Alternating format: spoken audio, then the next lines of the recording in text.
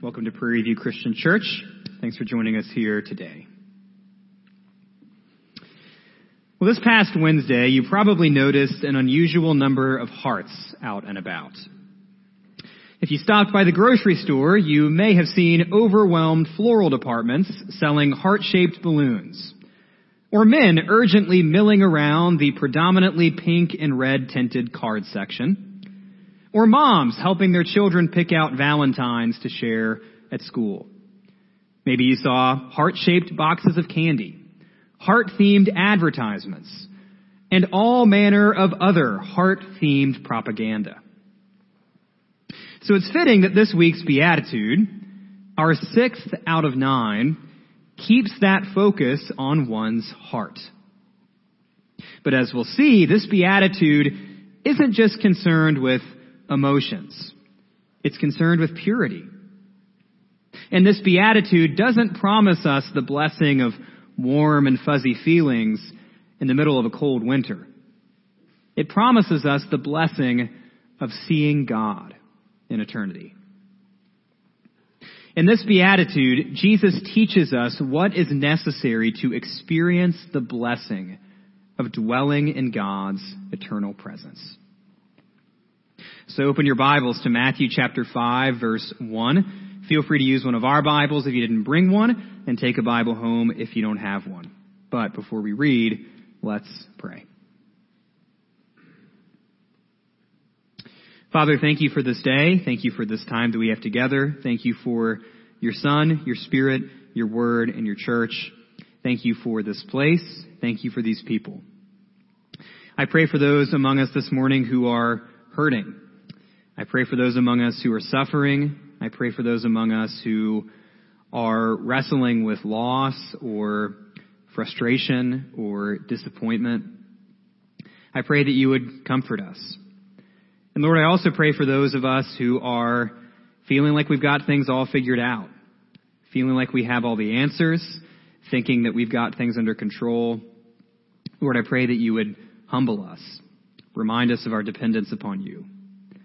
I pray for all of us as we come to your word. Give us open ears and open hearts and open minds to what you have to say to us. I pray that these words that we've read over the past 5 or 6 Sundays, that we've probably read times before that even, I pray that they would not lose their power for us.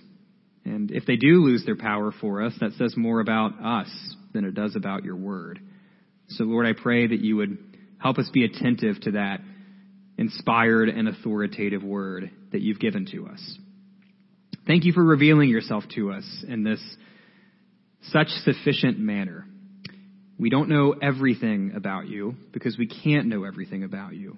You're just too great for us to fully wrap our minds around, but we know so much about you from your word, and we thank you for that.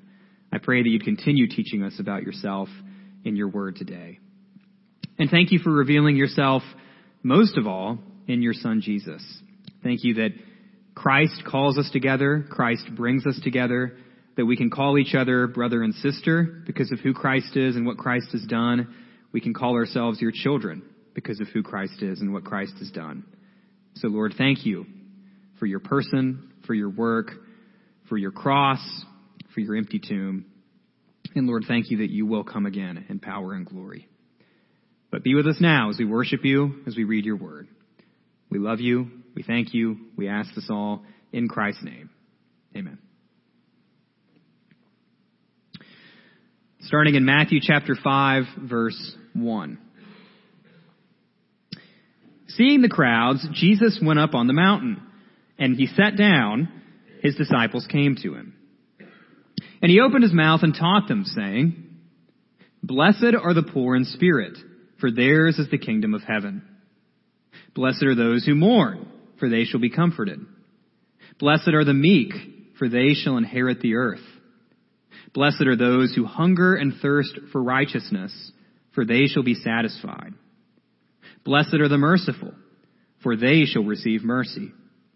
Blessed are the pure in heart, for they shall see God."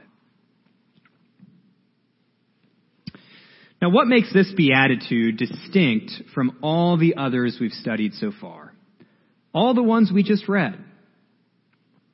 Well, out of all of Jesus' statements about what the good life for his disciples ought to look like, this one may be the most attentive to what's going on inside of us. It prioritizes the internal over the external. Of course, the phrase poor in spirit could give this beatitude a run for its money, given its emphasis on the internal. But I propose that verse 8 takes the cake in terms of its focus on our invisible attitudes, affections, or disposition. It emphasizes our state of mind, or better yet, our state of heart, above visible actions. Most of the other Beatitudes can pretty easily correlate to some external action. Not just what someone thinks, what someone feels, or what someone intends, but what they practically do, where the rubber meets the road. But this one, maybe more than all the others, stresses not just what you do, but stresses who you are. Now, it is worth mentioning that even if this beatitude is a little bit unique compared to the rest, it still falls in line with other portions of Jesus' Sermon on the Mount. For example, in Matthew 5:21 through 30, Jesus teaches about the sins of murder and lust. He reminds his disciples that those sins aren't just seen in the external actions of taking a life or committing adultery. They begin with the internal attitudes of anger and lust that lead to those external actions of murder and adultery. And then in Matthew 6:1 through 18, Jesus says that external good deeds like giving, praying, and fasting, as wholesome as they look on the outside, can be done wrongly. How? If they're done with a less than pure internal motivation. If they're performed to impress humans more than to glorify God. So in the Beatitudes and throughout the entire Sermon on the Mount, Jesus is very concerned with the practical, visible, and tangible ways that his disciples live. But Jesus is also very aware of how important the state of one's heart is when we perform those actions. And that is especially clear in today's beatitude. But with all that said, before we move forward, what was Jesus thinking of when he talks about our heart? In the ancient world, a person's heart fulfilled a wide variety of roles. Your heart was the source of your personality, your emotions, your will, your intellect, and even your memory. A person's heart did a lot more than pump blood. As we might put it, it was what made a person tick. But before you laugh at how little those ancient people knew about the human anatomy, it's worth remembering that we think of the heart in lots of the same ways. We associate our hearts with romantic love, with our most passionate pursuits, or even a sense of toughness. The kid's got heart. Now, I'm no doctor, but I doubt that any of that stuff shows up on MRIs. I doubt that any of it shows up on CAT scans or in medical textbooks. But we still believe that somehow, some way, our hearts play a role in all of it. When it comes to the human heart, there is more than just something physical happening. Ancient people knew it. We know it. And Jesus affirms it. But the Old Testament affirms this broad function of the human heart as well. In Genesis chapter 6, verse 5, God speaks of the human heart as only evil continually. He associates it with our morality. In the book of Exodus, we see Pharaoh's persistent rebellion against God described as having a hard heart. In the famous Shema of Deuteronomy 6, a passage that was firmly impressed upon every Jew, basically from birth, Israelites were commanded to love the Lord your God with all your heart. Psalm 90, verse 12, associates our hearts with wisdom. And the prophets speak frequently of the human heart. Jeremiah warns that the human heart is deceitful and desperately sick, which means that you may want to think twice before you unquestioningly follow your heart. Clearly, our hearts matter, especially before God. So that raises the question, what kind of state does God want our hearts to be in? Well, I think Jesus already told us in Matthew 5, verse 8. To experience the blessing of seeing God, our hearts must be pure. Turn to Psalm 24, starting in verse 3. King David writes there, "Who shall ascend the hill of the Lord, and who shall stand in his holy place? He who has clean hands and a pure heart, who does not lift up his soul to what is false, and does not swear deceitfully. He will receive blessing from the Lord, and righteousness from the God of his salvation. Such is the generation of those who seek him, who seek the face of the God of Jacob." Throughout the Old Testament, God is very particular about purity, especially when it comes to being in his presence, or as Psalm 24 put it, standing in his holy place. That's why there were so many laws about maintaining one's purity within the community, offering pure sacrifices for sin, and maybe most of all, the purity of the priests who would enter the tabernacle or the temple. But in addition to that stress on ritual or ceremonial purity, God also cares about moral purity. Psalm 24 puts clean hands and a pure heart right next to each other for a reason. That's because external actions and internal purity go hand in hand. Jesus affirms this when he says things like, "Out of the abundance of the heart, the mouth speaks." Or when he says that where our treasure is, there our hearts will be also. But then there's another angle to purity in Psalm 24. And it's seen in those words about not lifting up your soul to what is false or swearing deceitfully. This is what Joshua was getting at earlier when he talked about the human heart wanting multiple things.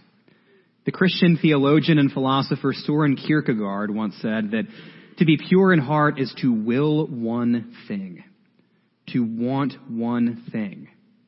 That one thing, of course, being God, because he's the number one thing worth wanting. There's a sense in which a pure heart is one that lacks duplicity, you might say. Along those lines, John Calvin said that the pure in heart, quote, "take no delight in cunning, but converse sincerely with others, and express nothing by word or look which they do not feel in their heart." Who else had 16th century Protestant reformer on their "Be True to Yourself" bingo card? I didn't. But there's a little bit of that in what Calvin is saying.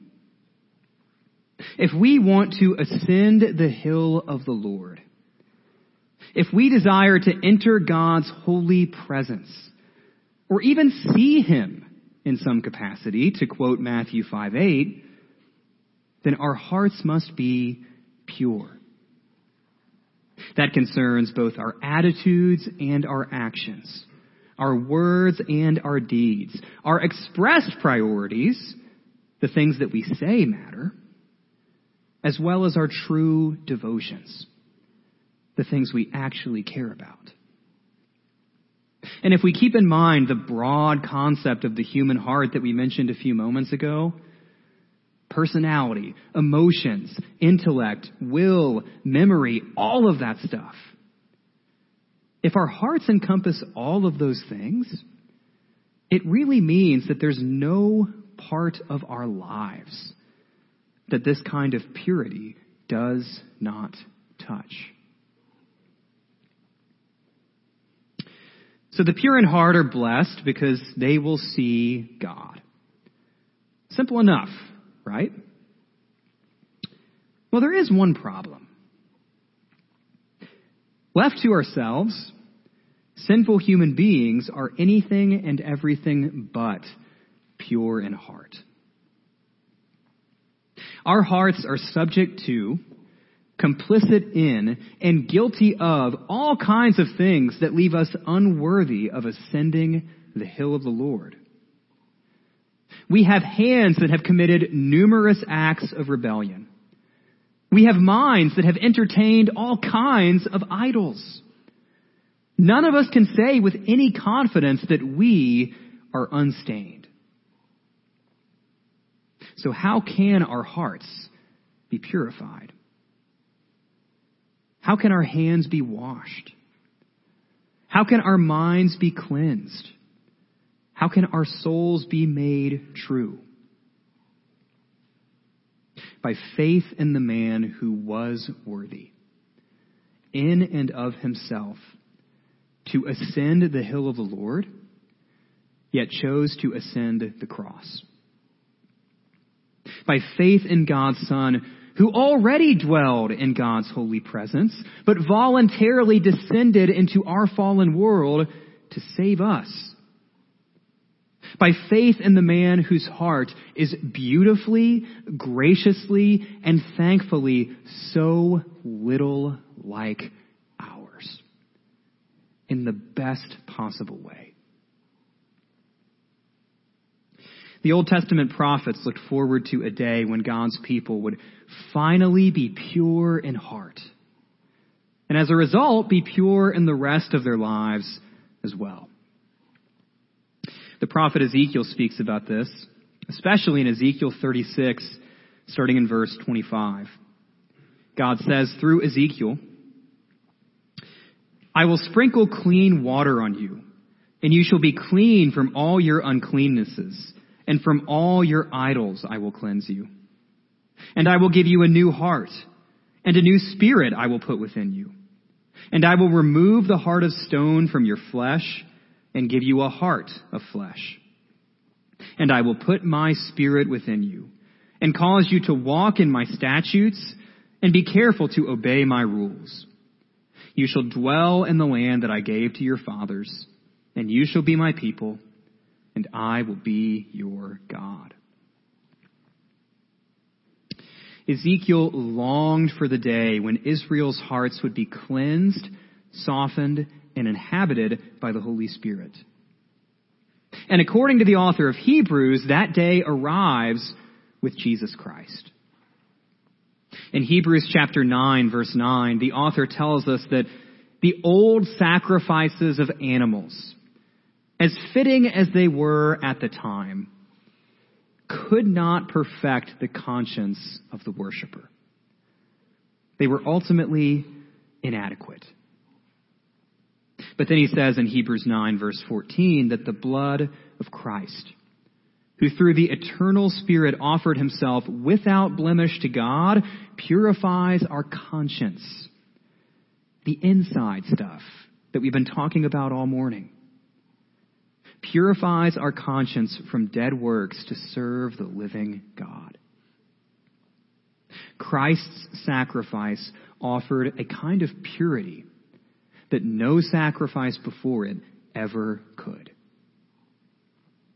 So the ultimate solution to the problem of impure human hearts, unworthy of entering the Lord's presence, is Jesus. It's by his justifying blood that his disciples are declared pure. And it's by the sanctifying work of his Spirit that we learn to actually live like it. But what about that second part of the Beatitude? What does it mean to see God? Now, you may not think all that much about that phrase, but it's quite theologically significant. Those words have led to endless debate among Christians for centuries. Now, why do you think that is? It's because the Bible seems to affirm two things at once. First, there are passages which seem to indicate that humans can experience a vision of God. This is sometimes called the beatific vision. Same word that we're talking about the past few weeks, beatitude, blessed, the blessed vision. So, for example, in Genesis 32, Jacob claims to have seen God face to face and lived. There's a sense in which Moses appears to see God in Exodus 24 and 34. The prophet Isaiah says that he saw the Lord sitting upon a throne. And 1 John 3:2 says that Christians will one day see God as he is. Pretty straightforward, right? But then there are other passages. And these clearly teach that God is invisible. The Apostle Paul calls him the invisible God in Colossians 1. Paul says that God dwells in unapproachable light and says that no one has ever seen or can see God in 1 Timothy 6. And the Apostle John seems to say the same thing in John chapter 1, verse 18.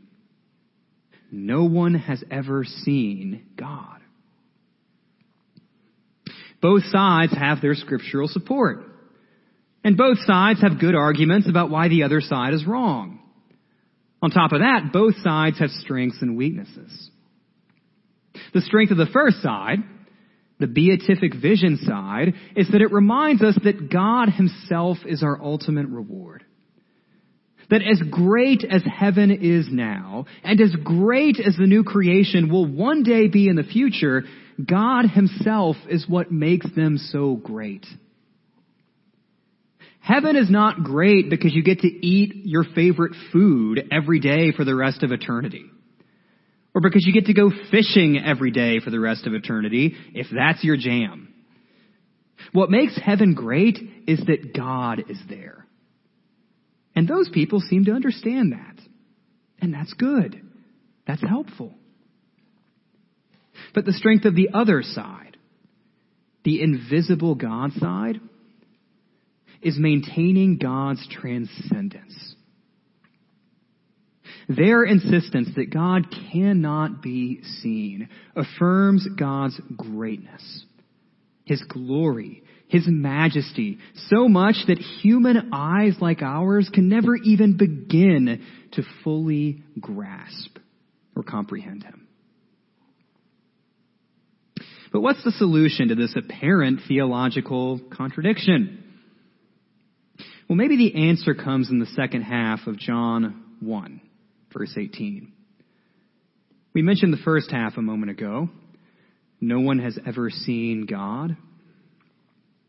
But the second half tells us that Christians see God in the person and work of Jesus. So will Christians see God in some grander sense or not in eternity? My answer is a firm, I don't know. There's a place for some theological mystery here. But what I will say with complete confidence is that Christians will one day dwell in God's presence. Maybe an analogy would be helpful as we try to sort this out. When we say that we're excited to go see our family or our friends, we're not stressing the act of physically looking at them. We're not anticipating the chance to just sit there and awkwardly stare at them. That's not what we're talking about. We're stressing the joy of being with them.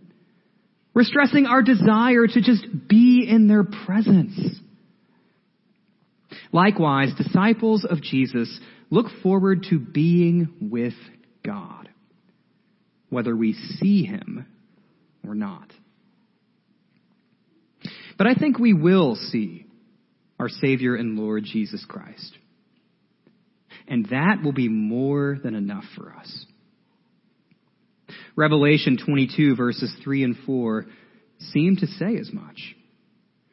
And in John 14 verses 8 and 9, Jesus says that, in a way, when we see him, we see the Father. So do you want to see God? If the answer is yes, then you must be pure in heart. Now, how can you be pure in heart? Repent of your sin. Believe in the gospel. Be sanctified, washed, cleansed, and purified by the power of the Spirit.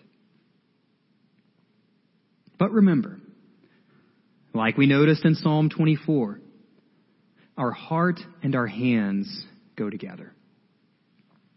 We've talked all morning about our hearts, our attitudes, the internal, the unseen, and that's all incredibly important. And this beatitude really drives that point home, and rightfully so. But remember that following Jesus is not just an internal change of affection, belief, or loyalty. As important as those things are, following Jesus leads to an external transformation of life. Those Old Testament prophets looked forward to the Israelites' hearts being changed by God, not just so that they would be saved or forgiven, not just so they would no longer have to worry about hell, not just so they could sit back and wait for heaven and not really do a whole lot. Their hearts would be changed by God so that they could begin to live the lives God called them to live. Lives of worship, obedience, and holiness as his people. So this beatitude does not get us off the hook when it comes to our actions. We can't be content to just say, well, our hearts were in the right place. Jesus stresses both. May we also live the lives that God calls us to live. Lives of worship, obedience, and holiness as his people. May the words of our mouths and the work of our hands match the state of our hearts. Now that our hearts have been purified by Christ's blood, may the rest of our lives follow suit by the power of the Spirit. As we close, look at Hebrews chapter 10, starting in verse 19. We mentioned Hebrews 9 a couple of times earlier, those chapters that stress the sufficiency of Christ's sacrifice over and above every other sacrifice. And when we get to Hebrews 10, we start to see some of the implications of who Christ is and what Christ has done. The author says in verse 19, "Therefore, brothers, since we have confidence to enter the holy places by the blood of Jesus, by the new and living way that he opened for us through the curtain, that is, through his flesh, and since we have a great priest over the house of God, let us draw near with a true heart in full assurance of faith, with our hearts sprinkled clean from an evil conscience and our bodies washed with pure water. Let us hold fast the confession of our hope without wavering, for he who promised is faithful. And let us consider how to stir up one another to love and good works, not neglecting to meet together, as is the habit of some, but encouraging one another, and all the more as you see the day drawing near." The author of Hebrews is telling us that by faith in Jesus Christ, we can ascend the hill of the Lord. And someday, in a way that we don't fully understand yet, we will see God. How do we approach him? With confidence and assurance. Why do we have that confidence? Because of the blood of Jesus, our great priest. And when can we approach God? Well, in a very real sense, both now and in the future. Because our hearts have been sprinkled clean. Our bodies have been washed. Our sins have been forgiven. So hold fast your good confession. Be stirred up yourself and stir up each other to good works, with our hands on the outside, produced by pure hearts on the inside. May we live good and blessed lives now, worthy of the glory that we will see and experience in God's holy presence in eternity. Let's pray.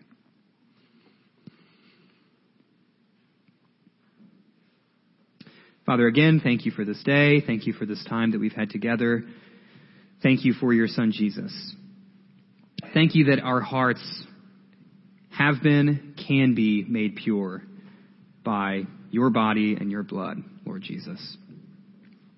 I think all of us deep down know that our hearts are less than pure in and of themselves. It's easy and it's tempting to play the comparison game and compare our hearts or compare our lives to other people's and argue that we're not as bad as that person over there and we're more worthy than that person on the other side too. But Lord, remind us, as hard as it is, that our hearts are not pure left to ourselves. That's bad news, but it's bad news that we need to hear for our ultimate good, because it drives us, it draws us to you as the one who can purify our hearts. So Lord, cleanse us, wash us, that we might ascend your hill.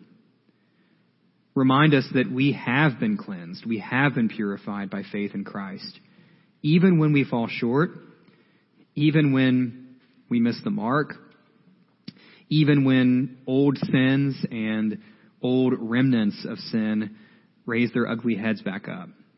Remind us that we have been purified, that we have been cleansed, that we have been washed by Christ's blood, and nothing changes that. And Lord, I also pray that you would help us persevere and press on until we enter your presence. Whatever we'll see, whatever we won't see, Lord, we simply look forward to being in your midst.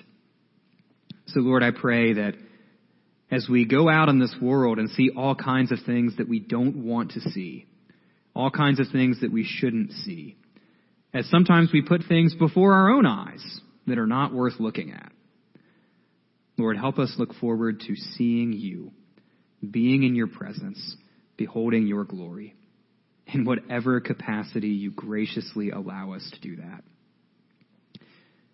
Lord, help us press on until that day comes.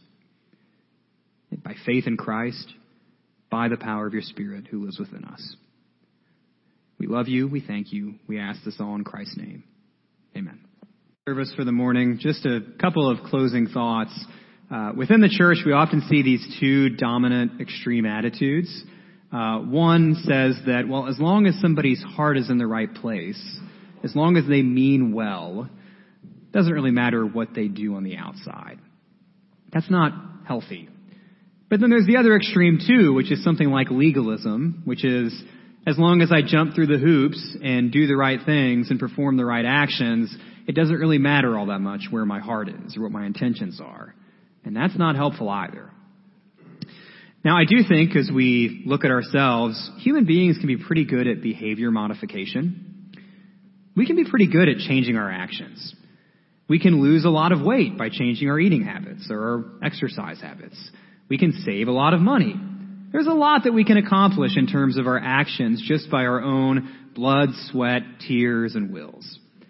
But changing our hearts, that is a little more tricky. And that's where God comes in.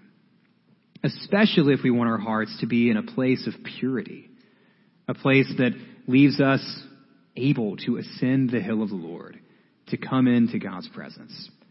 We need Christ for that. So if you have any questions about what that means, by all means, talk to me, talk to Zach, talk to an elder, or just talk to a fellow believer. We'd love to have those conversations with you about what it means to follow Christ.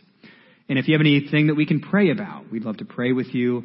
We'd love to get to know you. If you're new, stick around, have some coffee, hang out for a few minutes. And again, be aware of the things happening after church. Youth group is coming. Women's study is coming as well. So be cognizant of those. And of course, we hope to see you back here next week. And with that, I will close our service in prayer. Father, again, thank you for this time we've had together. Thank you for your son, Jesus. Thank you that you are more than capable of purifying our hearts. Our sin is great, but your grace is greater. So, Lord, thank you for your son, Jesus. Thank you that we can be forgiven. We can be restored. We can be reconciled to you. So much so that we can look forward with confidence and assurance to ascending your hill and living in your holy presence, even as we are so much less than holy in and of ourselves. Thank you that we have that great promise, that great reward awaiting us. Lord, as we live in this world where that reward sometimes seems far off and distant, I pray that you'd give us endurance, give us perseverance, give us faith, courage, persistence, all those things that we need to press on to our reward. And Lord, I pray that, again, as we see so many things that are not worth looking at, remind us of the glory that we will one day experience. And help us live in the light of that glory right now. Not just content to have pure hearts, but by your Spirit, seeing those pure hearts produce good works for your glory and for our good.